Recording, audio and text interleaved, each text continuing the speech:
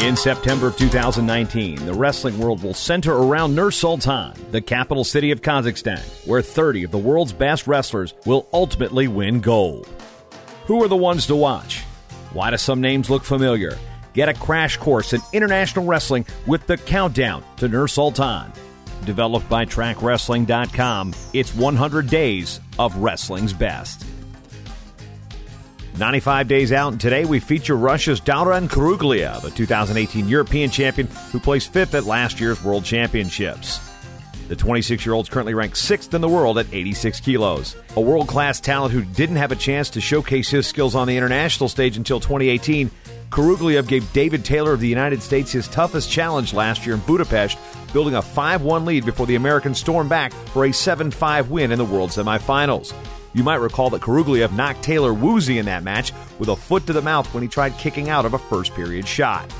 Kurugliev has a big repertoire of scoring attacks, scoring off a variety of shots to both sides of an opponent's body, hitting clean snap-downs and go-behinds, and putting points on the board with his work on top.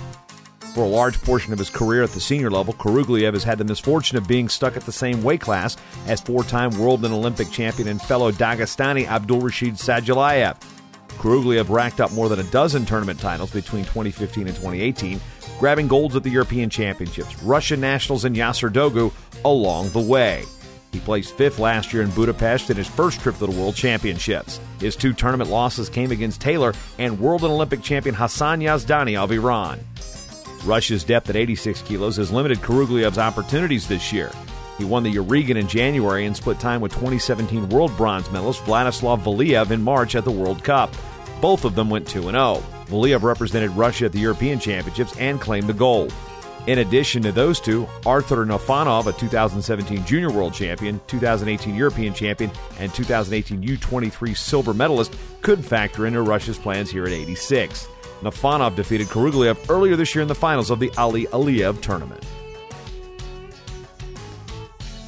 The Countdown to Nur-Sultan is brought to you by Defense Soap. Defend what you have built.